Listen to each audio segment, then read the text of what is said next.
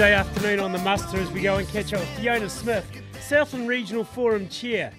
Good afternoon, Fiona. How are you? I'm good, thanks, Andy. Hi, how are you? Yeah, pretty good afternoon like this. Gee, this weather's been perilla.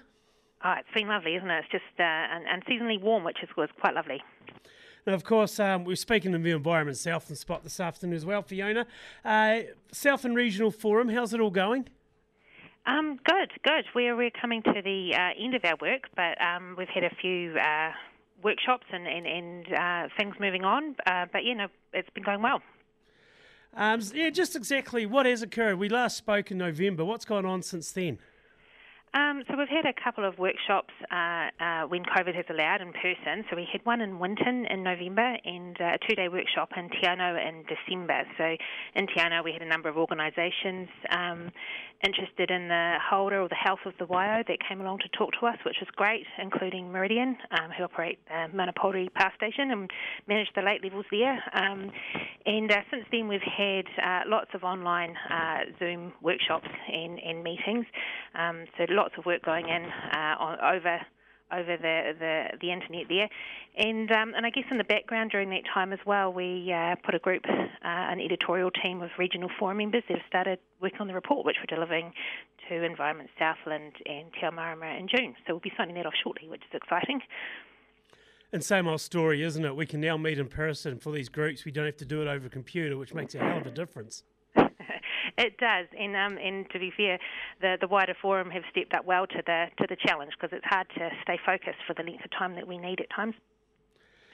The key issues that are currently grappling with as far as fresh water, Fiona, in your opinion, how's it all going or planning out?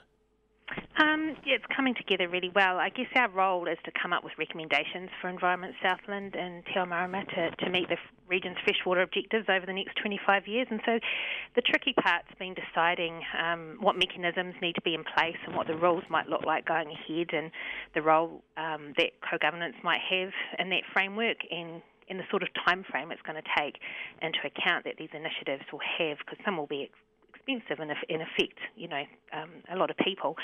So things like restoring and creating new wetlands and setting up a co-governed integrated river catchment management system with mana whenua, and recommending some land in different places of the region that might be repurposed because of what's happening on the land that's having a negative impact on our water.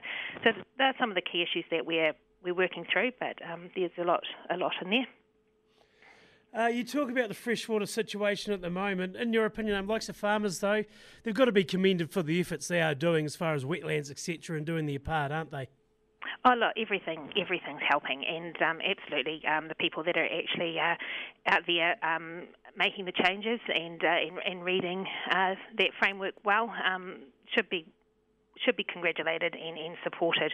I think, though, that we've got a long way to go, and it's really going to take a community effort to get us over the line to improve the freshwater in Southland. In your opinion, are you pretty confident that answers will be found in the future regarding freshwater? Yes, yeah, I am. And I think that the forum's work has come a long way in providing some of the answers to those thorny issues, as well as our work. There is a whole process around the plan change and what involves in the work decisions for the council and the board and consultations in the wider public. So I guess the advice that we've developed over the 3 years will help inform those processes. But there is a lot of other inputs and information that will be feeding in to and getting feedback from public to Environment Southland and to Te Marama. And I think together as a collective, I think there will be answers, and I'm really hoping that we will, the people of Murihiku and Southland will step up and take action, and we'll see a positive response. What were the biggest takes from the forums as far as questions, feedback, etc. that was received? In regard to feedback from the community, or feedback? Yes, in regard to community feedback. Yeah, so we've been, because we're community-based, we're a diverse group ourselves, and we've been moving around over the last few years around the region, talking to not just the farming group, but the industry and urban people as well, and stakeholders.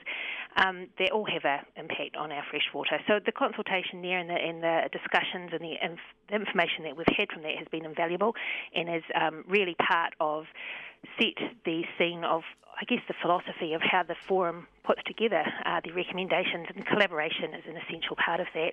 And so all that feedback and all that conversation that we've had with the wider community in Southland has been invaluable.